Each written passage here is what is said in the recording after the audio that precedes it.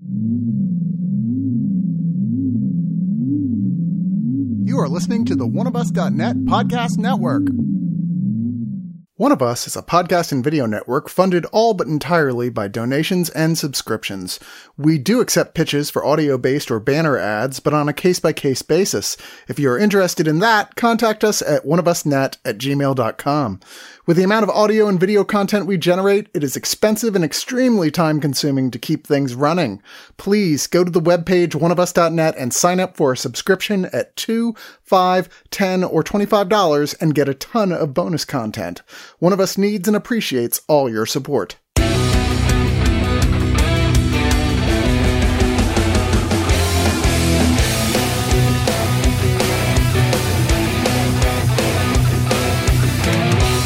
What are the odds I would come back to doing a review to talk about another thing called Stargirl? Is that a thing that we have multiple properties called Stargirl every year? I don't know this other Stargirl you speak of. There is only Courtney Whitmore to me. Well, I know another Stargirl with, I don't remember her name anymore. It was that Disney Plus movie they came out with that. It was just, Stargirl is everywhere. And that definitely caused a lot of confusion when we were signing up for these reviews. Everyone's like, oh, Stargirl's coming out, let's do it. It's like, oh, it's the Disney one. Never mind. Okay, but did that Stargirl have a cosmic staff? No, unfortunately. Then it sucks. It kind of did suck from everything I know about that movie. But hopefully this does not. Hey, everybody, we are talking about Stargirl the series, not Stargirl the movie. This is the one that's created by Jeff Johns. Yes, the Jeff Johns from DC Comics. And this is especially near and dear to him because, as we were talking about before the recording, this character is very much inspired in the memory of his dearly departed sister. That's really inspiring and, I mean, sad too. But now that we have this show adapted from the original run of the comics, we'll have to see if this holds up to the, I dare say, standard of quality for CW-style superhero shows, except I've not always been crazy about these shows. Like, okay, so with the three people here who are reviewing, Neil, Ray, and Jordan, have you guys all seen the CW shows? I've seen everything, yeah, except I think a few of the Batwoman episodes I haven't seen, but everything else. I do quite like the Arrowverse, although it is worth noting this is a DC Universe original show that just happened to air on the CW the day after it debuted on DC Universe and will now be a CW show with season 2. It's a whole I haven't seen Black Lightning, but I've seen all the other CW, including Batwoman. Does Black Lightning count as Arrowverse? It seems kind of disconnected from the plot. It does now. Oh. But I would still recommend it overall, but I'm not here to talk about how good Black Lightning is. Yeah, no, I actually bought the first season, so I really just need to sit down and watch it at some point. But yeah, whoever feels confident, give us a setup. I only know so much about Stargirl based on my limited exposure to the comics. Who can give us a premise for what this show is about? I will volunteer. Stargirl. All right, go ahead. Stargirl is about teenager Courtney Whitmore, whose life is, well, pretty much changed when she and her mother Barbara, along with Barbara's new husband Pat Dugan and son Mike, go from California to the wonderful, I've never heard of it, middle of goddamn nowhere, Blue Valley, Nebraska. When settling in, Courtney finds the cosmic staff that belonged to one Starman of the JSA. And it turns out Pat just happened to be Starman's former sidekick, Stripesy. Is it a coincidence that once they move there and Courtney becomes friends with the cosmic staff, which is sentient in this iteration, but I actually quite like that the Injustice Society of America, that 10 years prior vanquished the Justice Society of America, are up to a nefarious plan known as Project New America? Probably, yeah. Now, so it's interesting when you talk about these characters, we actually have quite an assortment of new and, veteran actors who are playing these parts, because the main character is Brett Bassinger, who's playing Courtney Whitmore, which she's relatively unknown outside of that Nickelodeon show Bella and the Bulldogs. So this is kind of her first, kind of grown-up-ish performance. But then you got her parents you mentioned there. You got Amy Smart, who I knew recognized her. She had a bit role in Starship Troopers. She had in there, but in a few other roles she's done. And then Luke Wilson as Pat Dugan, which he seems to be kind of a weird choice to play in a CW show, but why not? I actually quite liked that casting choice. It was much like with Brendan Fraser on Doom Patrol. It's like, this is a really good actor that we mostly knew from a bunch of projects in the 90s, but they're honestly really capable, affable, and can actually lean into this type of, character with a bit of a goofy kind of charm to him. I agree. The casting surprised me, but I liked it. Yeah, and then you got like Joel McHale as the original Starman, which when I saw Joel McHale, I'm like, Joel McHale's a superhero. Never thought I would live to see that day. But, and I don't want to spoil all the casting choices, because there's a lot of, like, side players who are all veteran character actors, including a few that I was just like, I didn't even know they were in this show, kind of thing. But, yeah, I'm very curious. Now, so, I believe this is 13 episodes for this season, correct? Yes. Yes. That just wrapped up. Okay, so would you say that's an appropriate length? Because I know usually CW shows last around, like 15, 20 episodes, depending on the type of show it is, right? Yes, and even, I think one season of Arrow even went 20-some episodes. Whew. Well, again, just to reiterate, like, with DC Universe, they're only doing about 10 episodes each. So, 13 here. Actually, yeah, I actually think it was quite justified, given the two separate two-parters in the season, where I was like, okay, yeah, these two-parters are actually necessary, because there's way too much stuffed in here just to do one complete episode. Yeah, and I like the fact that being only 13 episodes, they kind of played it straight through, even on CW. If you didn't watch it, on DC Universe, they played it straight through on CW. And many of the CW shows in the past have done that thing where they do about half a season, then they take a long 6 or 8 week break, and then they do the second half of the season. I like that this played straight through. Yeah, and that's traditional television format for a lot of those kind of shows. But I think, this way, it's just a one and done run of the series kind of thing. But Neil, what do you think about for the actual length and the pacing of the show? It worked.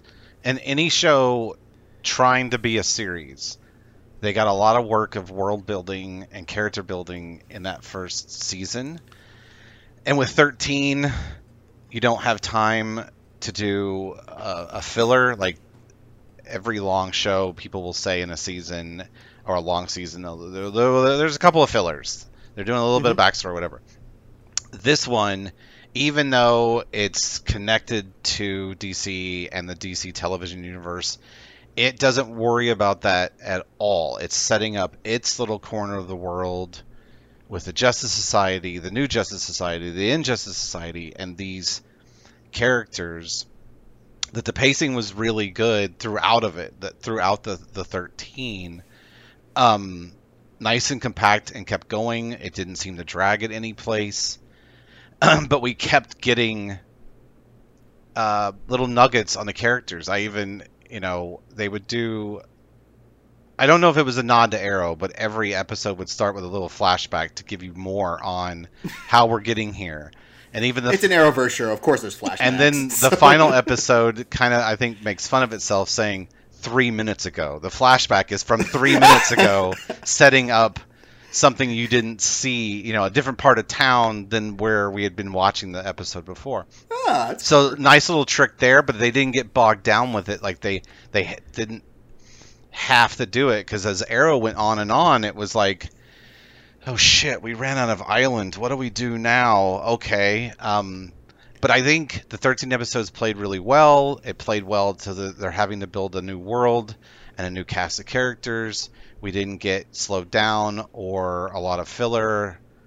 I don't think there was really any filler, but we got enough. It wasn't like we didn't understand any of the several quote-unquote main characters in this play or universe. Nice.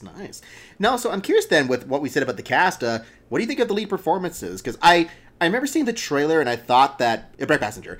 I thought she looked all right in the role, but how do you think that she and the other actors did for their parts? I thought she was excellent. I thought she was a really damn good Stargirl. Like, we'd only really seen the adult version of Stargirl in live action. Mm-hmm. And if I and actually still playing this on the original Stars and Stripe comic that Jeff Johns pretty much translated this from, was a good idea. Because the only other TV version I remember this from is from Justice League Unlimited.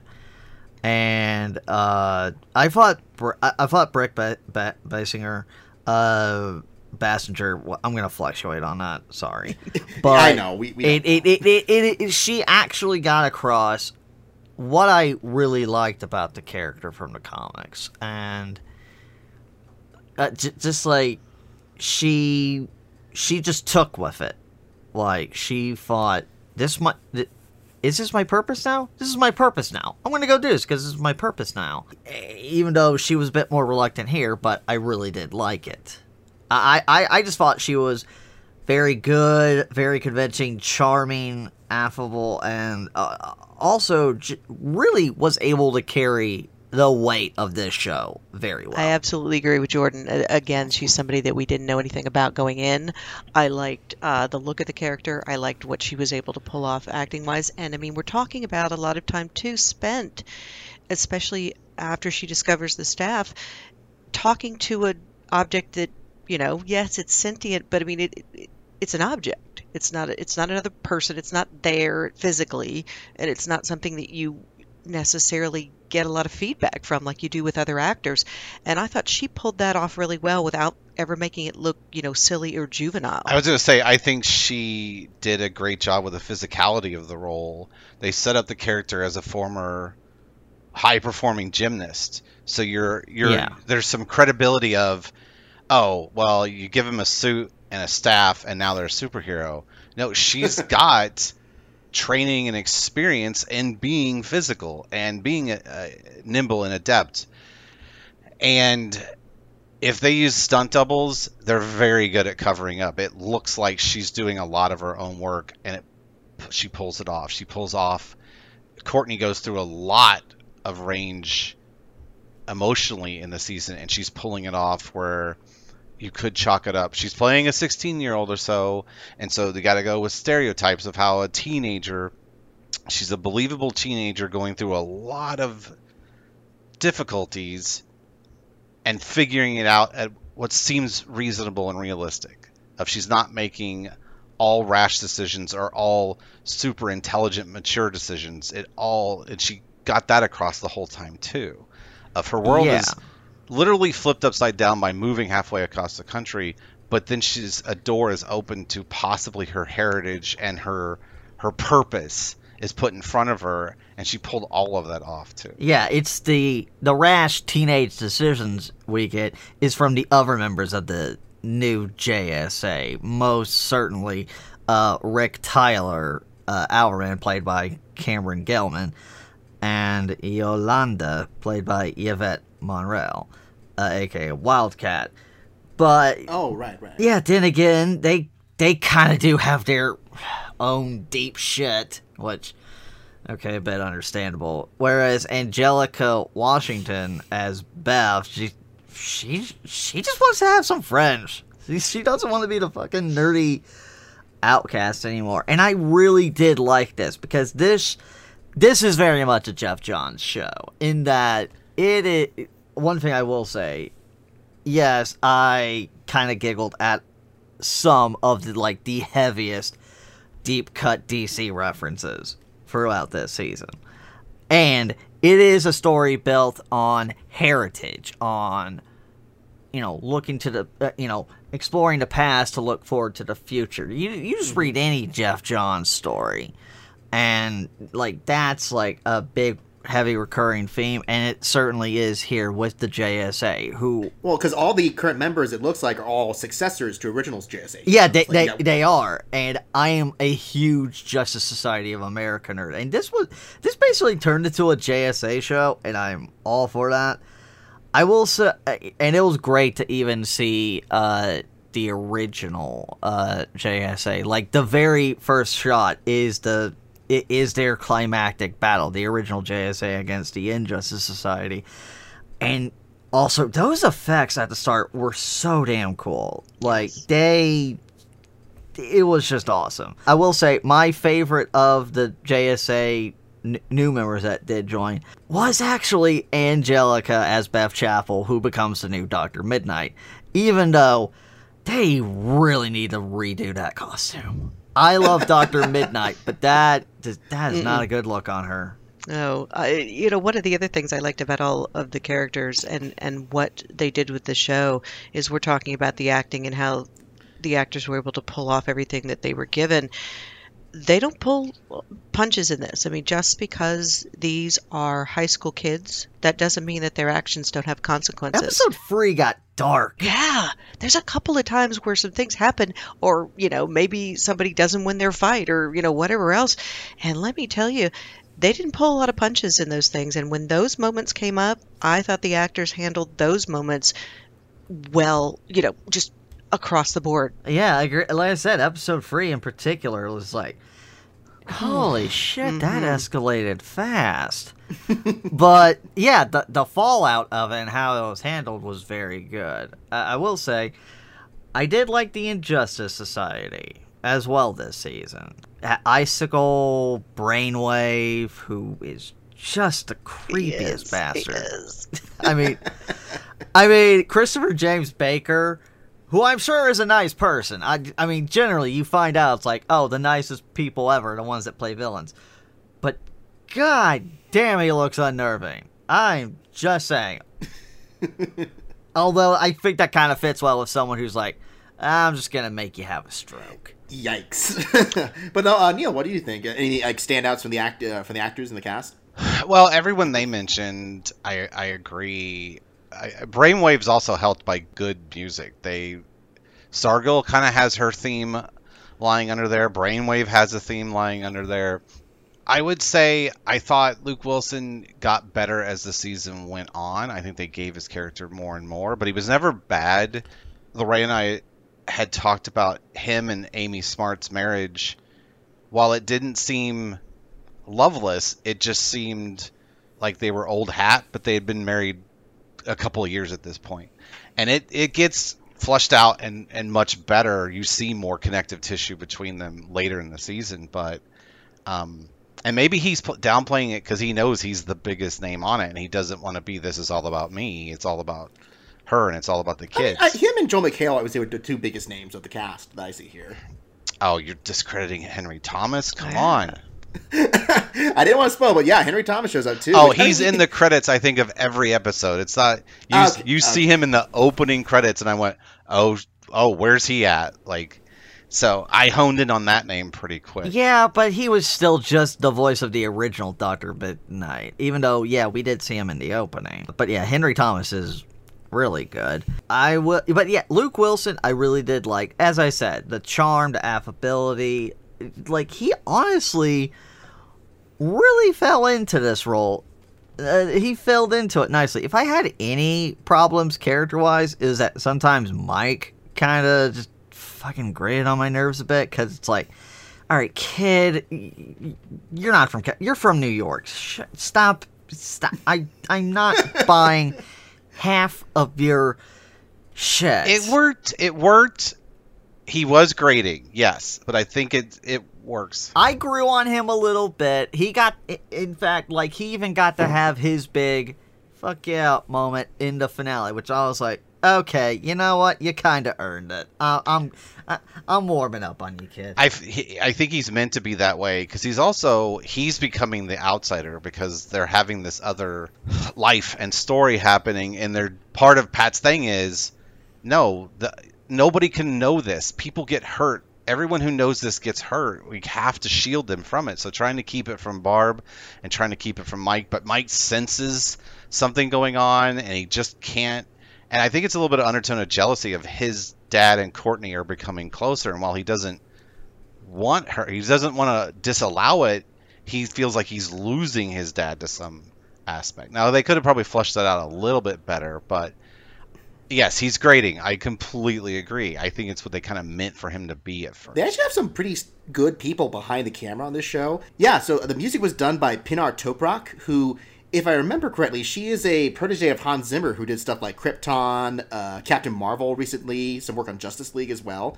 Sounds like that she did a pretty good job doing the music on this for the show. Yeah, the music actually is really good. Like the opening theme over, the main titles is like, that is like properly like epically heroic, and a tinge maybe of like Sterling, yay America, because Stargirl, even though it's like, well, no, this is some Americana I can actually feel good about at the moment. But yeah, the music is really good. And yeah, every character, like every main character has their own distinctive theme. Like, I even like the cues whenever Jordan, okay, not me, the villain. I was getting your music. Wow. Oh, wow. Yeah, didn't you know? I have a full orchestra that follows me everywhere. Jeff Johns knew you were watching the show. He's like, this is for you, Jordan. Oh my gosh, Jordan has walking away music. That's so cool. Goddamn right I did. No, Neil Jackson, who plays Jordan McKent, a.k.a. Icicle, who is the leader of the Injustice Society of America. His music cues, like whenever he goes full Icicle, is also very, well, I don't know how to describe it. Very chilling, but it does play to the sinister undertones of him. Nice. But yeah, I mean, in terms of like production or anything like that, it sounds like it's a pretty solidly produced CW/DC Universe show. Like, because I know that's been a problem with some of the recent DC Universe shows. Like, I mean, not the ones directly made for DC Universe, but even the other Arrowverse stuff. Like, I know Supergirl had some huge production problems, and Batwoman had a few issues with special effects and costume work. Would you say overall it was a pretty good production for this show, though? Yes. Absolutely. Oh, I would. The special effects were solid throughout. Ooh. Yes, the cosmic staff, Yeah. again, in this iteration, is sentient to a degree, but it looked great, and also, I love the design of Stripe. Patch Robot. I'm glad you did, because I was going to mention that. It looked as cool as I hoped it would. What did we all think of the villain's plot? Because I actually thought, for a first season, okay, that's pretty damn cool. Oh, it was big. It was grandiose, but they'd been planning it almost 10 years, and it did not feel too big for these new heroes, because it was all just kind of localized there where they were. But yeah, it was Bond level. I mean, you're not going to have like a giant end of the world plot in the middle of Nebraska, I'm assuming. So, well, almost. Yeah, maybe not world ending, but definitely world changing. Oh, okay. Yes, indeed. I even like one of my few little character moments is Rick asking, like, "Wait, are we sure we're not the bad guys here?" Nice. No, those are fun little moments. I also saw that Sports Master's in this show. I love Sports Masters. Yes, he is part of the Injustice Society. Oh, so good. Like, yeah. See, that's what I love about this kind of stuff, is where deep cut comic stuff really like shines through these kind of shows. You're like, oh, Sportsmaster, Dr. Midnight, Tigress, all these characters. I want to see those live actions. Yes. Sportsmaster and Huntress and their darling daughter Artemis. Ah, okay. Like, so I'm familiar with them through the Young Justice show. So it's interesting to see them moving into the live action fair now. Well, they do have a tangential relation through the comics as well. Okay, cool. Now, we've said a lot of great stuff about this. Is there anything, other than a few quibbles you guys mentioned before, is there anything that you thought didn't work as well, or anything that you might say would be better to be improved for another season? I don't know. There have been a lot of critiques about the CW, their whole universe shows. Some have been better than others, and some, people have had a real particular problem with. I think for a first season, this was... and I've got to say, as much as I love Arrow, because I am an Arrow baby, I grew up on Green Arrow, I love anything Green Arrow, and I'm willing to give it a lot of passes where a lot of people aren't, because I just love Green Arrow. But I might look at this and go, especially for a first season, this is one of the most solid of the CW, DC Universe shows that we've done. God, solid first season. I agree. If I had any gripes, like I said, Mike was a bit of an issue, but I warmed up on him. Some things maybe not as developed, like they bring up Icicle's son, Cameron. Like, he's probably going to be something big, and again, this ties into that recurring theme in Jeff Johns' work of legacy and inheritance, and it's like,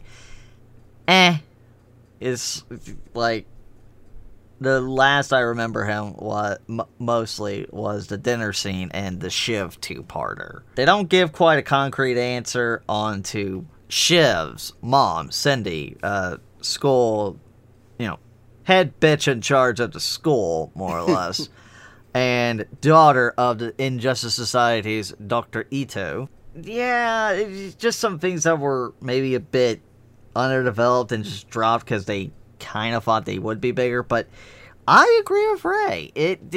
This is just such a solid first season. I really, watching an episode, barely found myself saying, what am I even doing? No, I honestly really enjoyed myself for the most part.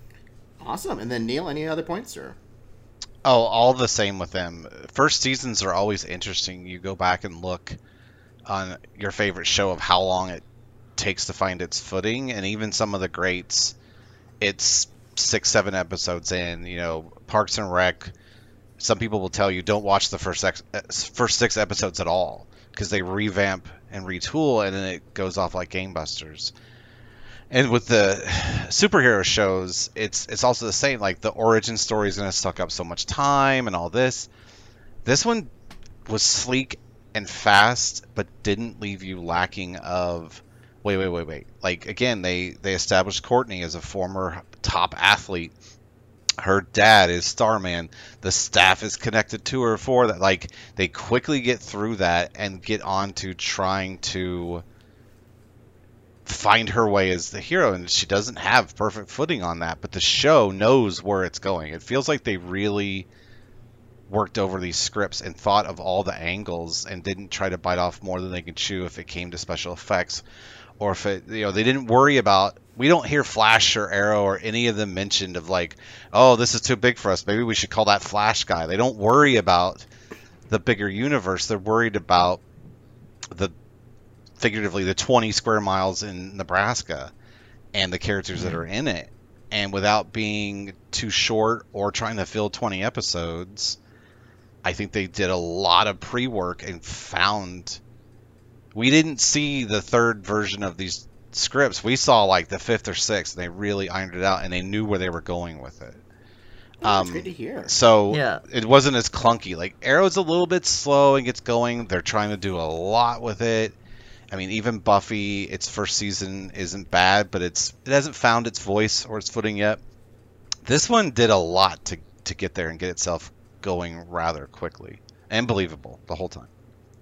Oh, absolutely. And, like, the biggest name mentioned DC-wise is, like, Green Lantern when we have a tour of, like, the old JSA. Like, which we are getting that show at some point soon. I nerded out just that scene, just seeing the JSA headquarters, just seeing all those little Easter eggs. It's just, That's half the fun for these shows. Yeah, why don't we, since we're getting a little long in the tooth right now, why don't we wind down to final ratings? Ray, why don't you start? I've got to look at this and say, like I said before, that of the CW shows, I'm going to give this big props for being a great first season and for being something that is accessible to a lot of people because, even if you hadn't read a comic, the thing about this is that even people who've read comics and are not really in depth into them, these are characters that a lot of people aren't familiar with. So don't feel like you're behind the behind the 8 ball to start. These are lesser known characters anyway, and like Jordan has said, since Johns was so directly involved, and you've got him following one of his comics already, I think that there's not a lot that can go wrong if you watch it and you're not a comic fan. Because I think the acting's good. I think that the fun is good when they have it, and I think the gravitas is there when that needs to be. So this is something that I really liked even more than I thought I would.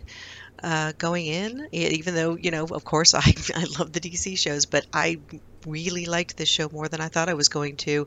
And I guess I have to look and give this show's first season, and I'm gonna blow it out of the water a little bit. I'm gonna say 9 out of 10 Iron Giants. Wow, high praise. All right, then Jordan. I think DC absolutely hit it out of the park here. Like, this is, like, you take a look, like, this is the latest DC Universe show. Compare this to where they started with Titans. It is so day and night. It's just not in tone, but also quality, because this is DC's attempt at, like, an honest family show. An honest live-action superhero family show.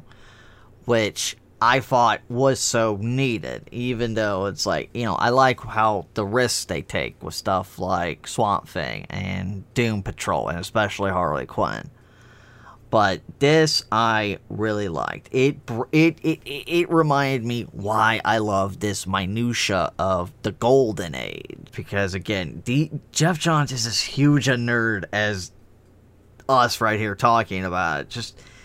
But yes, it is accessible. But that's one of his biggest strengths. He takes these unknown characters, these characters that you might have an idea of, but he plays around with them, and he makes you care about them. Because, like Ray said, even though you might not know of Wildcat or Hourman, Dr. Midnight, the way these characters, these new iterations are written, you can honestly find something to really relate with these characters. And the acting all around is so good.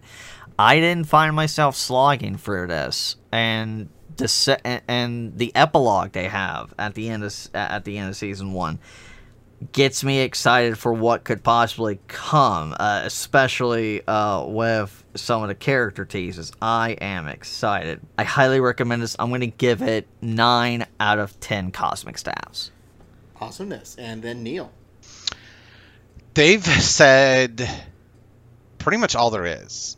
They didn't get caught up in trying to force, a relationship on the main character, and it's not like she's devoid. There's boys she kind of likes, but it isn't something that's shoved in there as in, well, we gotta hook characters up or things like that. So we've said it again and again, the season kept moving, and it did a really good job of getting you invested. And I like the phrasing of, a superhero family show, because kind of the main character is that family made up of 2 previous families of Pat, Barb, Mike, and Courtney, and tying back to possibly Courtney's dad. There's, Hourman, it's his dad that started all of it for his angle, and Jordan's Icicle's wife's connected to part of his drive. Like, it's all that connective tissue, and I'm gonna rate it just as high.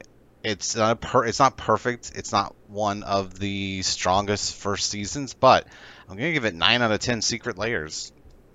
Wow, that's high praise for the show. I should actually watch it for a change. It's been doing good numbers for the CW, which isn't to say they're doing spectacular numbers, but for CW shows, it's been a relatively good hit. Yeah, I've heard the numbers when they do CW are actually pretty good, which is unprecedented for even a summer release. Yeah, I think it was the highest summer release since the premiere of Whose Lines Anyways revival season. Oh, wow. Okay. We've been along for a little bit, but maybe one little bit to talk about for spoilers, if anyone had any thoughts they wanted to share. Yes.